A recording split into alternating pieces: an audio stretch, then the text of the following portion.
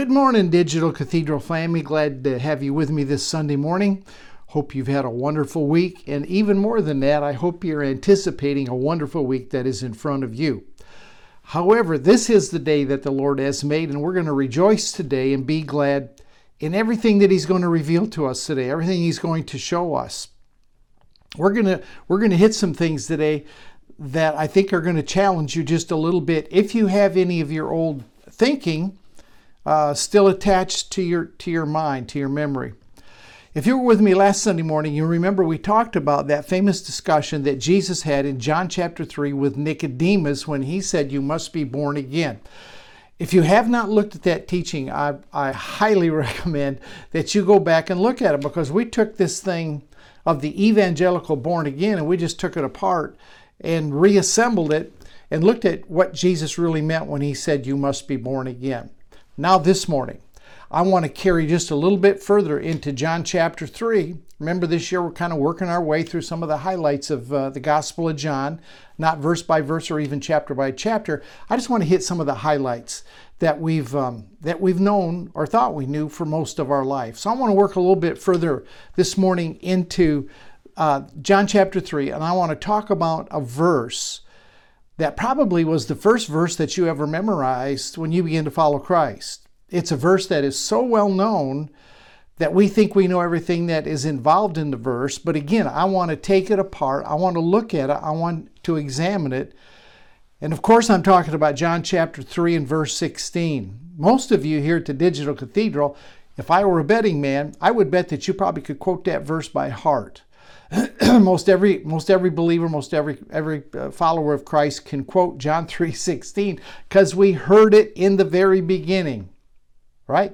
For God so loved the world that He gave His only begotten Son, that whosoever believeth on Him should not perish, but should have everlasting life.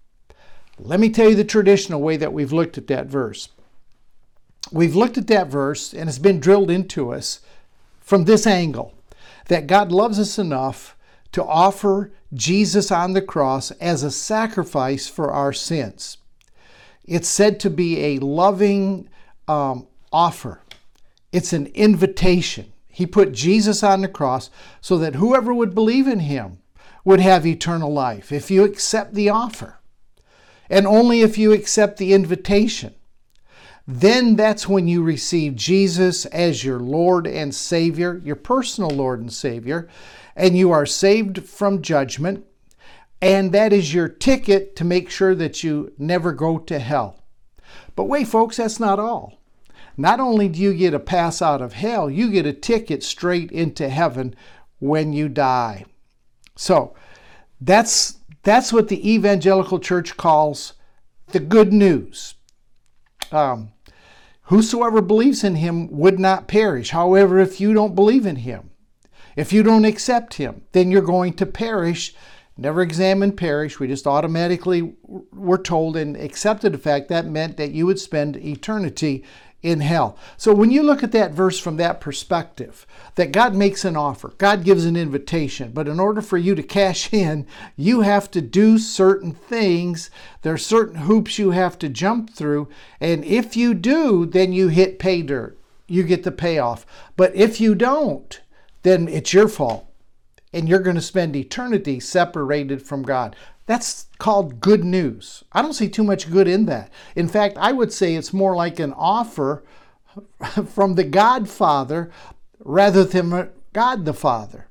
So I don't know what church you grew up in, but you probably encountered an offer from the Godfather rather than from God the Father and had no idea what that verse was really getting at, just accepted what you'd always been told. Is that verse really a threat?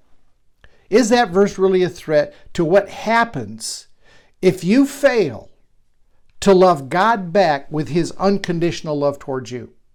You were told He loves you unconditionally. However, there's a condition to that unconditional love. You have to receive it. You have to accept it. You have to believe it. So I want to just hold it right there for a minute, because if we look at that verse in context, that's hardly what it's saying. I want you to notice a couple things about John chapter 3, verse 16. There's no mention of the cross. There's no mention of a sacrifice for sin. There's no mention of accepting Jesus into your heart as your personal Lord and Savior. There's no mention of heaven. There's no mention of hell in that verse. The church baked all of those things into that verse. And over a period of time, probably since the turn of the century it started, of the 1900s, the church began to bake in certain unchallenged, what they felt were truths into that verse, so that we put the cross in there, we put the sacrifice for sin, we put accepting Jesus as your Lord and Savior. We certainly see heaven in that verse, we see hell in that verse, and all of that was read into it by Christians, and we never questioned it. We never dissected that verse, never took it apart, never heard a teaching on it other than from that perspective that I just presented to you. Honestly, it really hit stride in the 50s with Billy Graham. And let me tell you how it broke out. Billy Graham worked that verse to death, the verse with Nicodemus. He put everybody in Nicodemus's position and said, you must be born again. And it worked marvelous for him. I mean, he would preach that message in stadiums and people would pour out of the stadiums to be born again, to accept Jesus as their personal Savior. And it was so successful. Here's what happens. When there's something successful going on, pastors jump on board. It was so successful, and he popularized it so much that became the chief verse of evangelism in the 50s.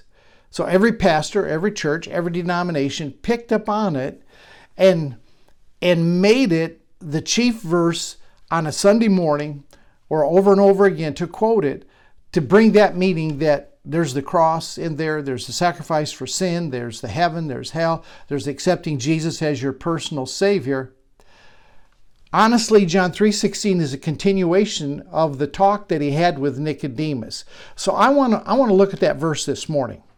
And when I'm done, I want you to make a shift in your understanding of John chapter 3, verse 16, and don't let anybody ever hoodwink you into thinking all of that is contained in that verse. I'm going to take that verse apart for you this morning, and I'm going to help you to get some understanding. I feel it's my obligation to do that at the Digital Cathedral because it's one of those verses that still hold cobwebs in the back of our mind that, man, maybe I need to pray the prayer, I need to be born again. There's a lot of theology, a lot of Arminian theology, a lot of Calvinistic theology wrapped up in that verse. So let's look at that verse this morning. God so loved the world. God so loved the world that he gave his only begotten Son. It's all about the love that God has for the world. The word love there is the word agape. You know that. That is a one-way love. Agape love does not require anything on the one that it's sent to.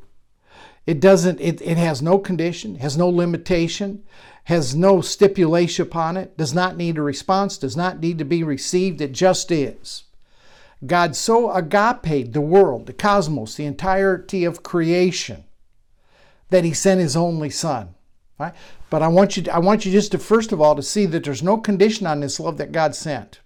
I think you're far enough into the Digital Cathedral and on the secret place on Wednesday nights that you have a firm understanding of unconditional love. So that's the love that God demonstrated in John chapter 3, verse 16, the very first part of it. Wasn't looking for a response, wasn't looking for a reception, wasn't looking for man to do anything. It's just a blanket statement of what God did. In fact, in Genesis chapter 1, verse 31, let me just read this. God saw that everything that he had made, and it was very good. It was very good. So the evening and the morning were the sixth day. Let me just mark. I'm going to go over in that one in just a minute. So he said everything that he created was very good. It's never recorded anywhere that God ever changed his mind about what he created. He said not only is it good, he looked at everything that he created and said it's very good. He created it. And he made that statement. This is the amazing thing. He made that statement in light of the fact that he knew that man, in his blindness and in his ignorance, would screw it up. He still said it's very good. He knew that man would mess it up. He knew that man would get jacked up in his mind, that he would begin to get a distorted view of what God did. God knew all of that would happen. When he said it is very good, he knew the end from the beginning, and what he declared was not just something he observed at the beginning. What he declared is how he saw the very end, very good. Never changed his mind. There's absolutely no scripture that says that God changed his mind about what he created as being very good. God knew what would happen. So he set, as he always does, he sets the end from the beginning. For example, in Ephesians chapter 1, you're going to get this verse memorized because I read it a lot because there's so much packed into this. In Ephesians chapter 1 and verse 4, it says, just as he chose us in him before the foundation of the world, that we should be holy and without blame before him in love. That's a very inclusive verse. He chose us. Not talking to just the Ephesian Christians. That's a universal. He chose us in Christ Jesus before the foundation of the world. He didn't choose just Ephesian Christians. Come on. That's a guy threw that up to me and said, well, it was just written to the Ephesian Christians. So you're telling me the only people that he ever selected were the Ephesian Christians before the foundation of the world. It's an inclusive verse. All right, let's read a little bit more. What I want you to see is this love that God demonstrated toward the world that had no condition. No condition on Ephesians 1:4. It's just agape love demonstrated in action in choosing us. Verse 10. That in the dispensation of the fullness of times, he might gather together in one all things in Christ, both which are in heaven and which are on earth in him. He's saying, here's the end. In the fullness of the time, I'm going to gather into Christ all things because, Ephesians 1:4, I put them there to begin with. I don't care how you wander off in your mind and your actions. At the end of the story, was set from the beginning of the story. Verse 11, in whom also we have obtained an inheritance, being predestined according to the purpose of him, watch, who works all things according to the counsel of his will. He includes everybody in that. He includes everybody in verse 10. He includes everybody in verse 4. I could go through that first chapter of Ephesians and you can see how inclusive God was. Here's the point.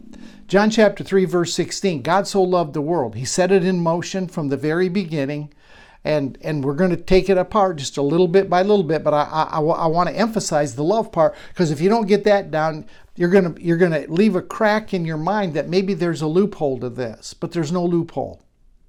I'm not sure how we got out of those verses. I'm not sure how we got it out of Ephesians 1, 4, 10, 11, verse 5, verse 6. I'm not sure how we got that. There are just a very few people going to fall through the crack and make it, and the rest are condemned forever. It's because of how we've handled that verse.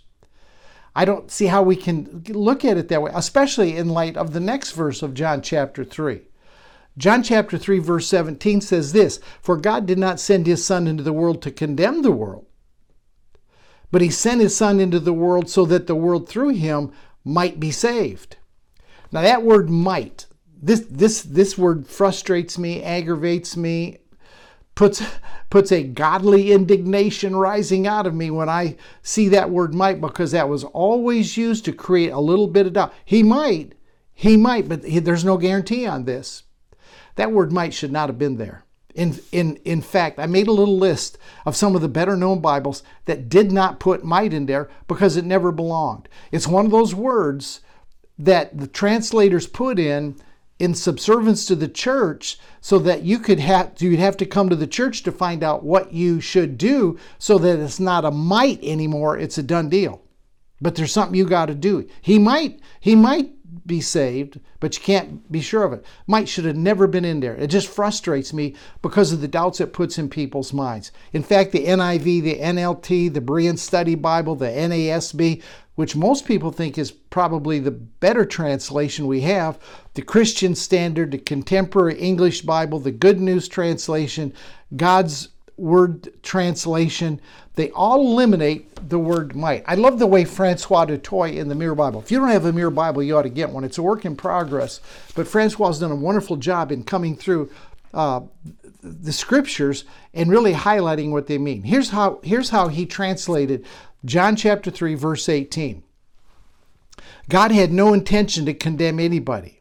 He sent his son not to be the judge, but to be the Savior of the world. Let me read that again, because Francois just nails down the spirit of that verse. God had no intention to condemn anybody. He sent his son not to be the judge, but to be the Savior of the world.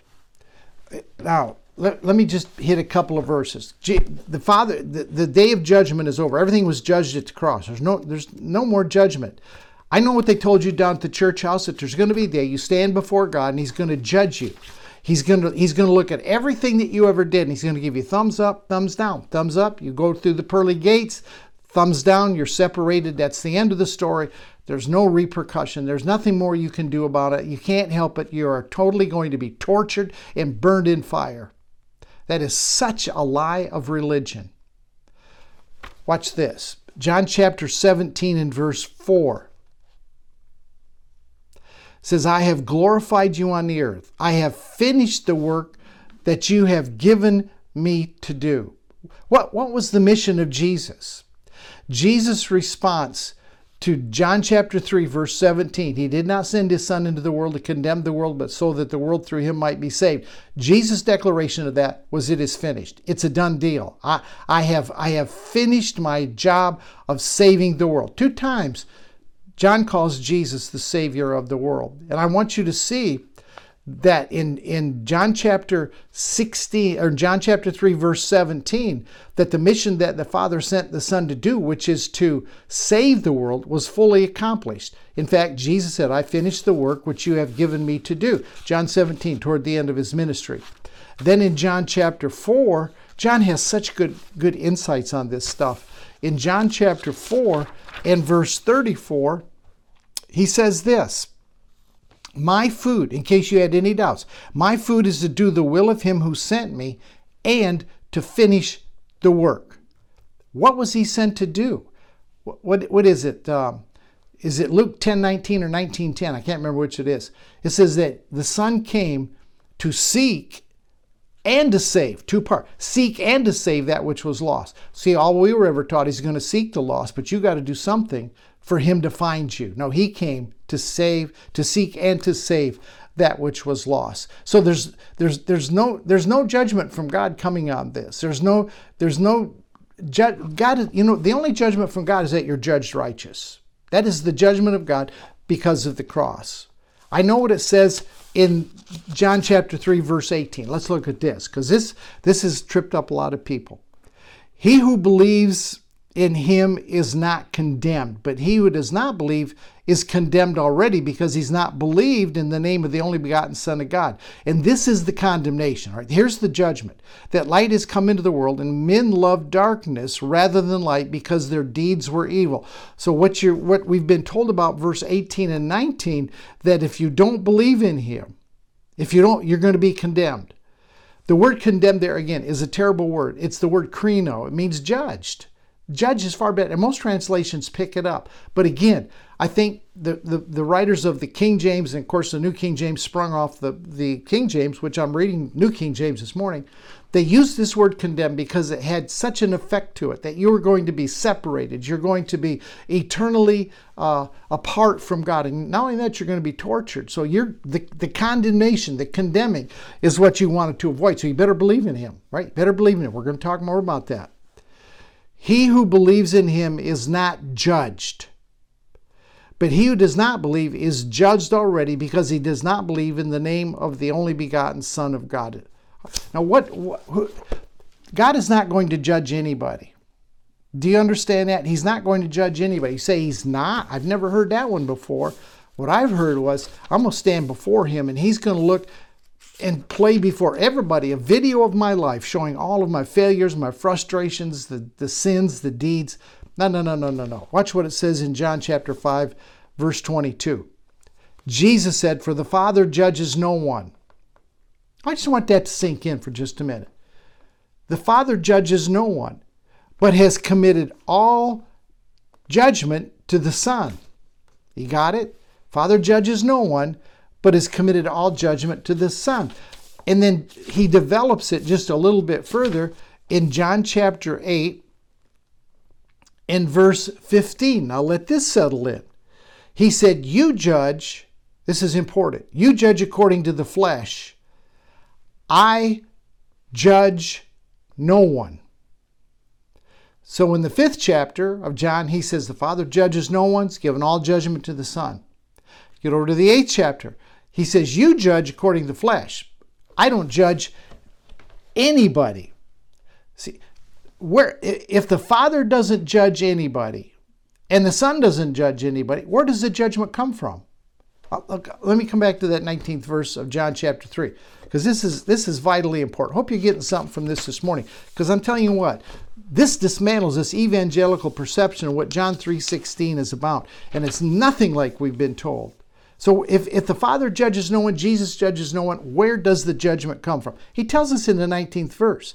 And this is the condemnation, that light has come into the world, and men love darkness rather than light because their deeds were evil. So who does the judging? Judgment is of our own making. It's of our own making. John chapter 3, verse 18 and 19 is about spiritual ignorance. It's about spiritual blindness. It's about men not seeing the light, and men loving the darkness because they don't see the light. In the 1st chapter of John, he said that Jesus is a light that lights every man that comes into the world. But nobody's flipped the switch. The switch has not been flipped. So they're loving darkness rather than light because they know nothing of the light. Therefore, they judge themselves. They judge themselves that they love the darkness rather than the light. They're ignorant of the kingdom. They're ignorant of an abundant life. They're ignorant of why Jesus came. John chapter 3, verse 16, 17, 18, 19 is a good news message that we should be proclaiming from the housetop to the world. Giving his Son, God so loved the world, that he gave his only Son, means he sent the Son into the world to show us the heart of the Father, to show us the actions of the Father. John chapter 3, verse 16, 17, 18, and 19 is not about some nefarious plan that God put into effect to torture his Son through some barbaric act so that he could offer us an invitation and an opportunity to be saved. When you read Scripture, if I had time, I'd take you over to Jeremiah. Jeremiah tells us God never had any idea of sacrificing or torturing sons in fire. By no stretch of our wildest imagination did God ever see torturing anybody, let alone his Son, and then call it an act of love. The execution of Jesus, again, this is man judging himself because he's in the darkness. He doesn't understand the light. It's about spiritual ignorance, about spiritual blindness. And while we're walking that way, we're walking in the judgment that we place on ourselves. The execution of Jesus was an act of religious violence. It was the deepest, darkest part of man expressing himself. It was human hatefulness, and Jesus submitted to it to demonstrate how much the Father loved. That was the fulfillment of the unveiling of the Father's heart. For man to come at his worst, it was not God beating and torturing. This is what we were taught, that God was mad. He was incensed at the sin of humanity, and that anger had to be expressed somehow. So he took his innocent Son and just beat the bejabbers out of him instead of you. You deserved it. But he had to take out this rage and this violence somehow. And so he totally took it out upon Jesus, and Jesus let him do it.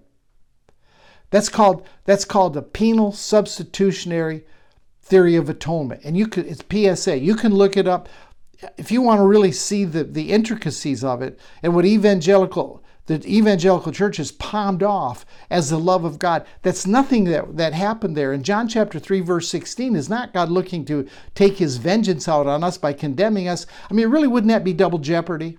If in fact, as the evangelical church teaches, that Jesus took all of the punishment, all of the sin, paid the total price for us, then our debt's been paid. So what is there for God to judge?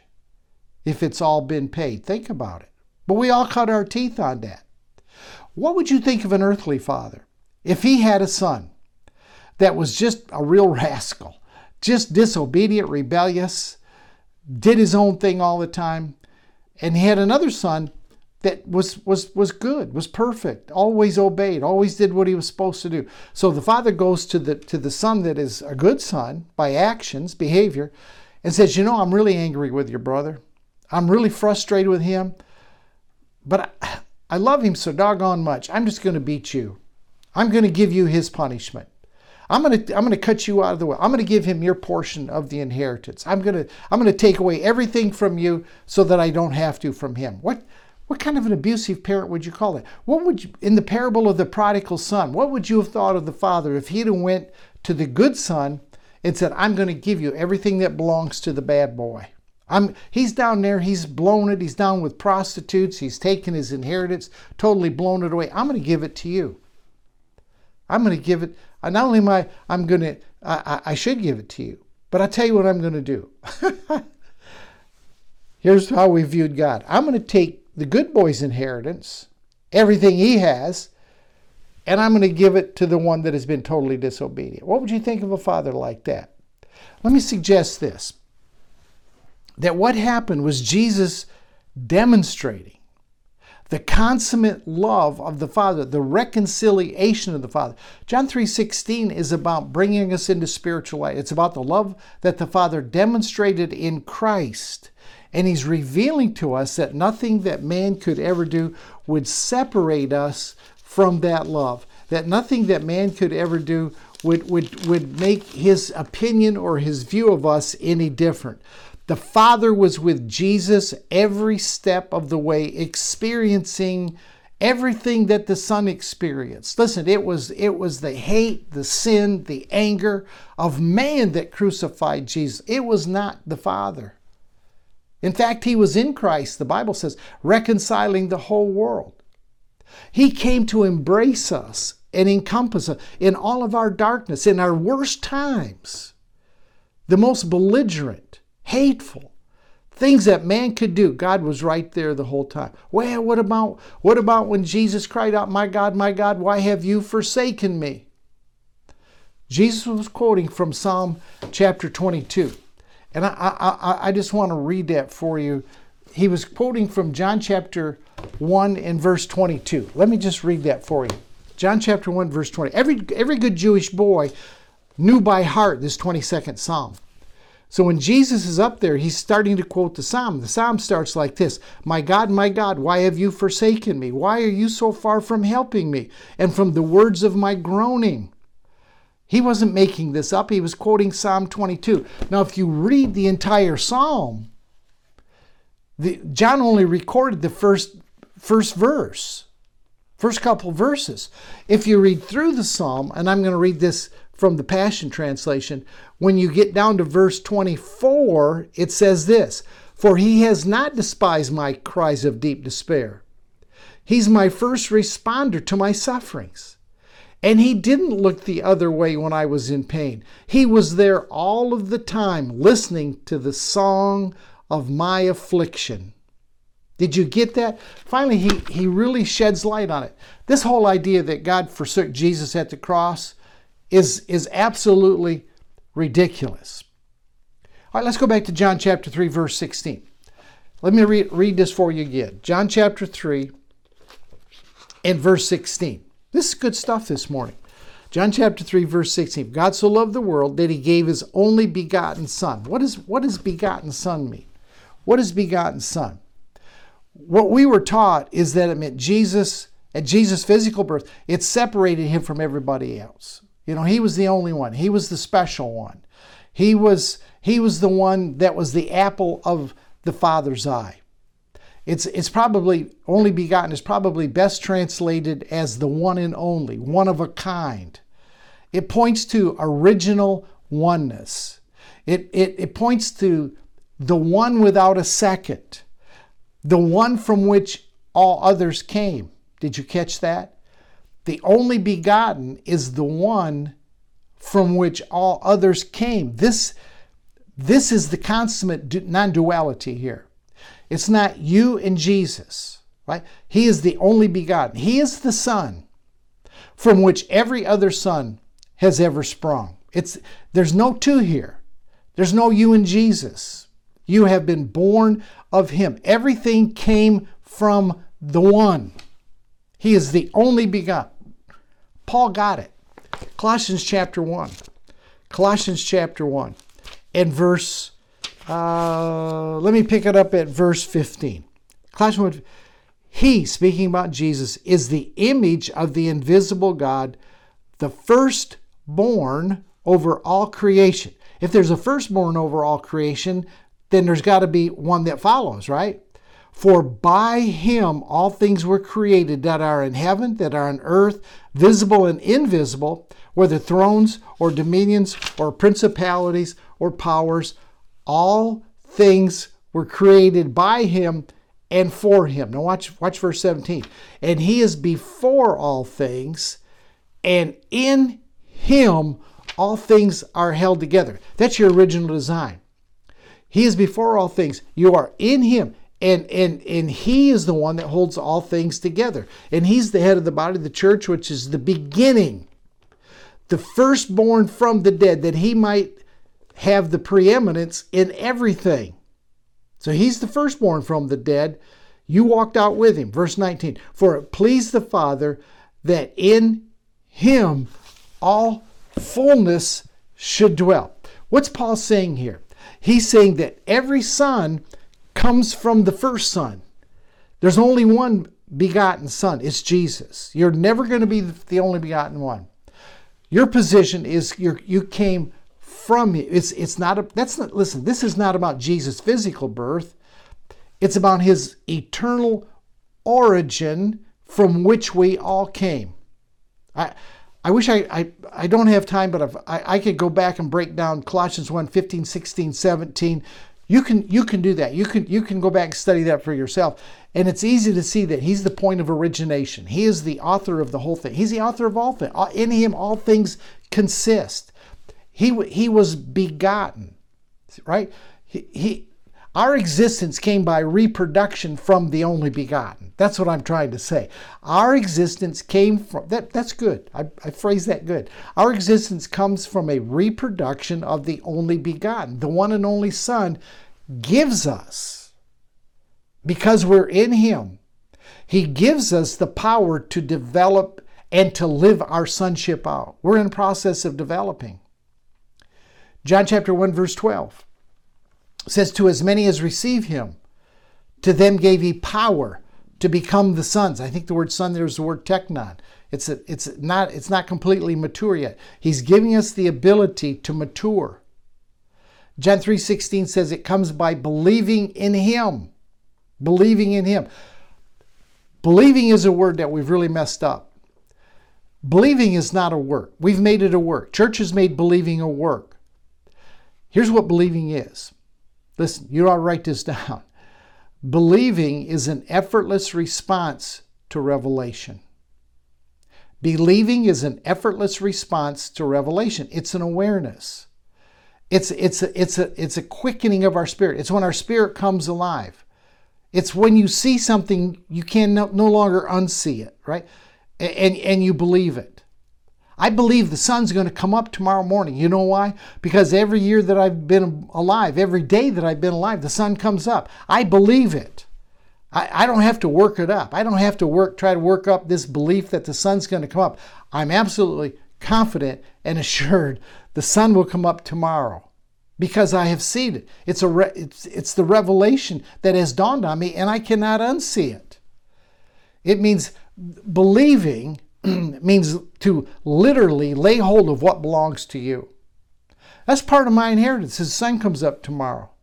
I lay hold of that because having the sunshine on me, sun shines on the just and the unjust. There's no discrimination there. Rains on the just, the unjust. I lay hold of that because it belongs to me. The word believing in religion has been hijacked. We've told we have to believe. You don't believe, then you're headed to hell. You have to believe. So it's a must do. It's a must do. We've said that it means to accept Jesus into our heart. You got to believe. You accept Jesus into your heart. You believe he died for your sin. You believe that he's resurrected. You repeat a prayer and you say you believe. And you know why you said you believe? Because you wanted to escape religion's claims of eternal conscious torment if you did not believe. So you said you believed when in reality you did not believe jack squat. Nothing had been probably unveiled to you or revealed to you when you believed. Now I know there are some people that have had a real encounter with Jesus, that the Holy Spirit has opened up their eyes apart from any prompting or sermon or song or emotional appeal. And you see it. You've seen it. And because you've seen it that way, you cannot unsee it. You are convinced. It is an effortless response to revelation. I want you to get that this morning. Believing is an effortless response to revelation. It's because most of us did not really believe. We were not persuaded. We had to do it over and over again. And we said, man, I hope I believed enough. I hope that believing went deep enough. We doubted. Because we had not seen it. When you see it, you'll believe it. That's for doggone sure. When you see it, you'll believe it. When you see something out of Scripture, you believe it. When the Holy Spirit enlightens you to something and you see it, you will believe it. And we said we believed down at the church when we prayed the prayer and we got water baptized because we were afraid of what they said would happen to us if we said we didn't believe. See, believing is not believing things about Jesus. It's not believing what he did. A real believing is when you come and you entrust yourself to him. Okay? It's a surrender into the oneness for which he came to make sure you have. That's the abundant life. It's not a one-time conversion. Believing is not a one-time, it's not some kind of spiritual 4th of July with fireworks and tears and shouts of joy because I'm not going to hell and I'm going to heaven. That's not what believing is. I don't want to get too Greeky with you this morning, but I want you to understand something. The believe in John chapter 3 verse 16 is a present active participle, okay? Believing is a present active participle. That means it's an ongoing action. It would be better defined as believing. God sent his Son into the world that whosoever is believing into him. It's the difference between swim and ain't swimming. It's the ing on a word. If you're swimming, I can't say that you swam because you're swimming. If you're doing something, you're in the process of working it out. You're in the process, and that's what John 3:16 is about. God so loved the world that he gave his only begotten Son, that whosoever is believing on him will have eternal life. What does that mean? That means as it happens to you, you experience the Zoe. You experience the very life of God. And the more that you see, the more that process unfolds, the more the process goes forward, the more you believe, right? And the more life you tap into. You're probably experiencing more life. I hope that every Sunday you come to the Digital Cathedral, you have an encounter. You have a face-to-face with life himself. And I hope the things that we unwind here at the Digital Cathedral, like when we talked about born again last week and what this thing John 3:16 is all about, that God so loved the world that he gave his only begotten Son, that whosoever believes in him would not perish, but have everlasting life. The word perishing is not eternal separation. The word perishing means simply that there's a disconnect to life. But when you're in a process, when you have seen, you're no longer condemning yourself. You've seen that light. You have gotten that revelation. You're no longer fearful. You're no longer looking at yourself and condemning yourself and judging yourself. The Father's not judging you. Jesus has never judged you. There is therefore no condemnation to those that are in Christ. You are in Christ this morning. Don't let somebody talk you out of it. Don't let somebody put a stipulation on you being in Christ. He placed you there. I love what Paul said. when he said, when it pleased the Father who separated me from my mother's womb to reveal the Christ in me. See, that's when you get it. And when Paul saw it, there was no turning around from it, brother. When Paul saw it, everything that had been drilled into him, he was a Pharisee of the Pharisees. He was one sharp dude, believe me, he was educated. He knew the original languages. Paul was a learned man. He was not some hillbilly from the sticks. This guy was highly regarded. But when he had a confrontation with Jesus, when he had an experience, when he saw light, all of a sudden now, he was a changed man. He was transformed. He was no longer trying to earn. He was no longer trying to persecute and destroy the church to get a favored position with God. It is a present active participle. I don't know where you're at this morning in the journey. I think there's usually generally close to 3,000 people, 2,000 to 3,000 people that watch this teaching as it goes through the week. And some people are just starting. Some people's eyes are open just a little bit peepers. Other people are, man, they are wide open. They are down the road. They're quite a ways. Doesn't matter where you're at. It's a present active participle. So wherever you're journeying, wherever you're at in the journey, you're going to experience more. There's no end to this. Paul said it's going to take the ages to come for us to discover the depths of God's love and God's grace toward us. We're not even scratching the surface. We don't have a full understanding of what a new creation is. We don't understand fully what it means to be one spirit with the Lord. And if I were to begin to unwrap that for you from the level I know, and I'm not telling you I got the full manifestation or the full realization or revelation of it, but if I were just to tell you what I think it really is encompassing a new creation, how big and how strong and powerful it actually is, and where that places us. And if I were to talk to you and do a teaching on being one spirit with the Lord, Paul says, he that is joined to the Lord is one spirit. Man, we've shied away from this stuff. Present, active, participle. He that is believing is going to see more. He's more connected to life. He's not condemned. He's not perishing. He's not separated in his thinking anymore. He has a full connection. And the connection only gets better. It only gets stronger. So as this happens, now today, you don't experience perishing. I'm not perishing. You're not perishing. We are living on some level the Zoe life. He that is connected is not perishing. He that believes, he that had his eyes open, he that has taken a rest into the Father, he that has come into that place of believing, which is it's not working, it's resting in what you have seen. It's resting in revelation. It's an effortless response to revelation. That's what believing is. Don't think you got to whoop up your believer. Don't think you got to whoop up your faith.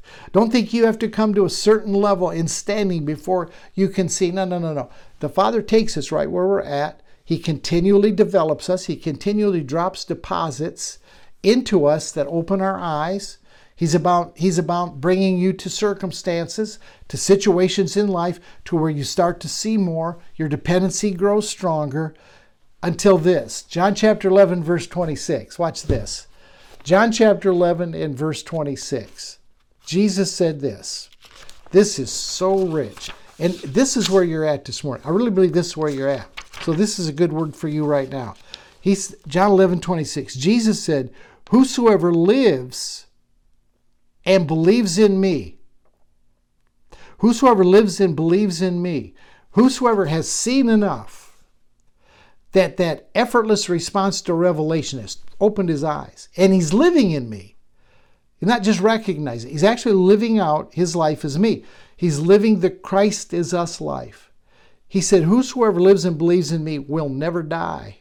Never die. He's not talking about I think dropping your physical body. He's talking about the connection that you have already with eternal life.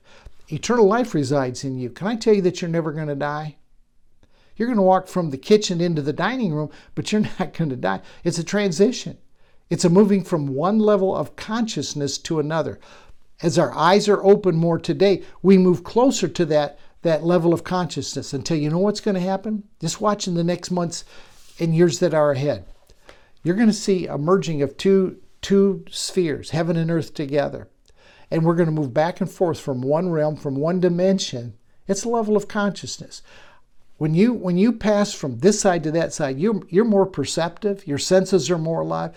I believe you've dropped all the things that have held you down. Your physical ailments. Some of you have had some real physical challenges. I know that. When you move out of that body, you're going to leave the physical challenges, which is going to open up your perception. Your eyes are going to open. People whose eyes are not open today, don't worry about it. When they transition over, when they walk from the kitchen into the dining room, their eyes are they're going to see like they've never seen before. All the scales will come off. You have an uncle, an aunt, a grandmother, a son, a daughter that you're worried about. Don't worry. Listen, don't worry about them. The Father judges no man. Jesus judges no man. When we move into that place, the judgment of ourself stops. And when the judgment of ourself stops, the condemnation stops, the guilt stops, and we start to see as we really should see.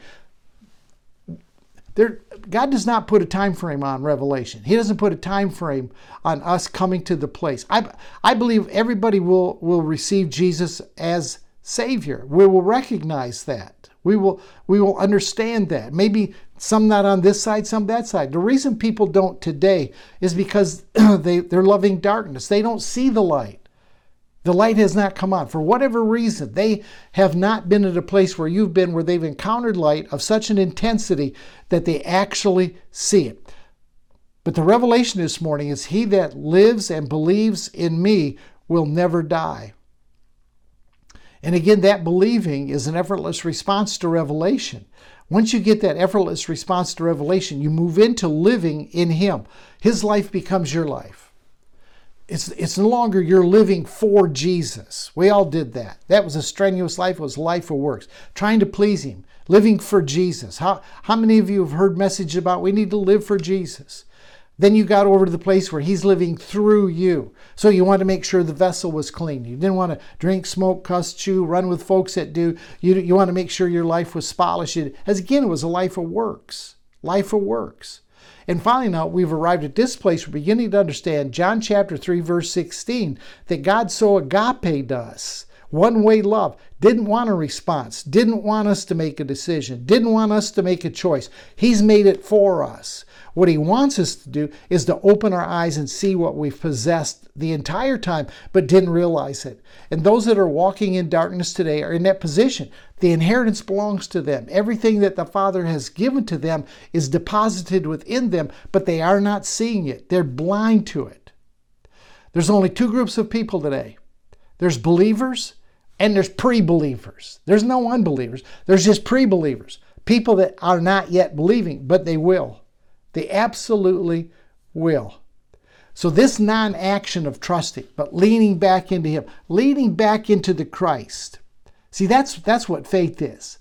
Faith is an absolute trust in the one who promised it, being able to deliver it. And what we've talked about this morning the whole time, John 3, 16, 17, 18, 19, is all about God's promise to bring us out of darkness into light. He's given us the assurance he's not going to judge us. He's not going to cast us aside, that he's always with us. We read where Jesus fully recognized that. Sometimes you may be crying out, my God, why have you forsaken me? You're nowhere to be found. But then you move through that and you say, as he did in the 24th verse of Psalm 22, you were always there. You've always been with me. Yea, though I walk through the valley of the shadow of death. When you're walking through that valley of the shadow of death, it's not an easy time. But David declared, you're with me, your rod and your staff, they comfort me. As you grow in this, here's what takes place. The distinction between you and the Christ disappears. And you really do see yourself living his life and his life living as your life. You become that drop of ocean in the entire sea. Every little drop of the ocean contains all the properties, all of the elements of the entire sea. But let me tell you something better than that. The whole ocean is contained in you, the drop. Everything that he is, you is. Everything that I am, declared I am, I am. And now today we're getting revelation as to just how big our I am is. John 3:16 absolutely is the Christ is us life. Embrace it. Grow in it. Grow in that believing that we explored and looked at and defined this morning. Knowing everything that the Father gives to you, He gives to you as an heir, and never again, never, ever, ever again let anybody hoodwink you with John chapter 3, verse 16 to try to put stipulations and hoops that if you don't believe it, you're going to be condemned. We've taken that verse apart. You probably ought to go back and listen to this a couple more times and actually grasp the full meaning of what we got. And then study it out a little bit for yourself. You know, I've been 50 minutes. 50 minutes, I can't even do this justice.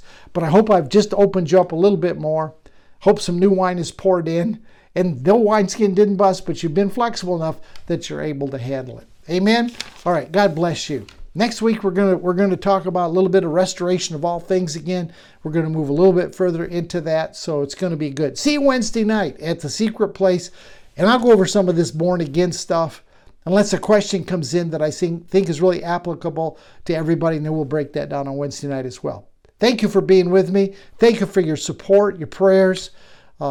Without you guys, we couldn't do this. You really are an intricate part of the Digital Cathedral. This is not me. This is us. This is a community. This is a group of people that have come together. Most of us don't have a church, don't go to church. There's nothing in our area that would teach what we're teaching or even teach grace, pure grace, finished work of the cross, inclusion, mercy that endures forever. And so we gather together Sunday and we go through a lot and learn a lot together. Thank you for being part of the team. See you next time at the Digital Cathedral.